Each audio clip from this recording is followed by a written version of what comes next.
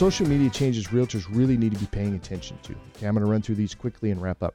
Number one, well, let me do the intro here. So if you're a real estate agent thinking of becoming one, you already know social media is a must to attract clients. But if you're still trying to approach social media in 2022 the same way you did in 2020 or 2021, I'm going to give you some insight into what you need to know to get better results and even exceed them in 2022. Number one, video is king, absolutely king, okay? If you are doing Instagram and you think photos are enough, you're going to have to revisit that, okay? Number two, short form video content is huge, and the winners really are TikTok and Reels. If you spend any time on social media, you probably know that, but more content is watched on TikTok than YouTube right now. YouTube is still great, but TikTok gets a lot more engagement, which can help your marketing efforts.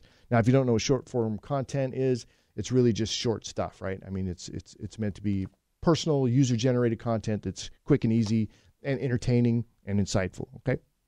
Advertisers on social media require better understanding of plan and execution. In the past, social media marketing was easier. It is more competitive and more difficult to be effective at generating warm market leads these days. It's not the same game, okay?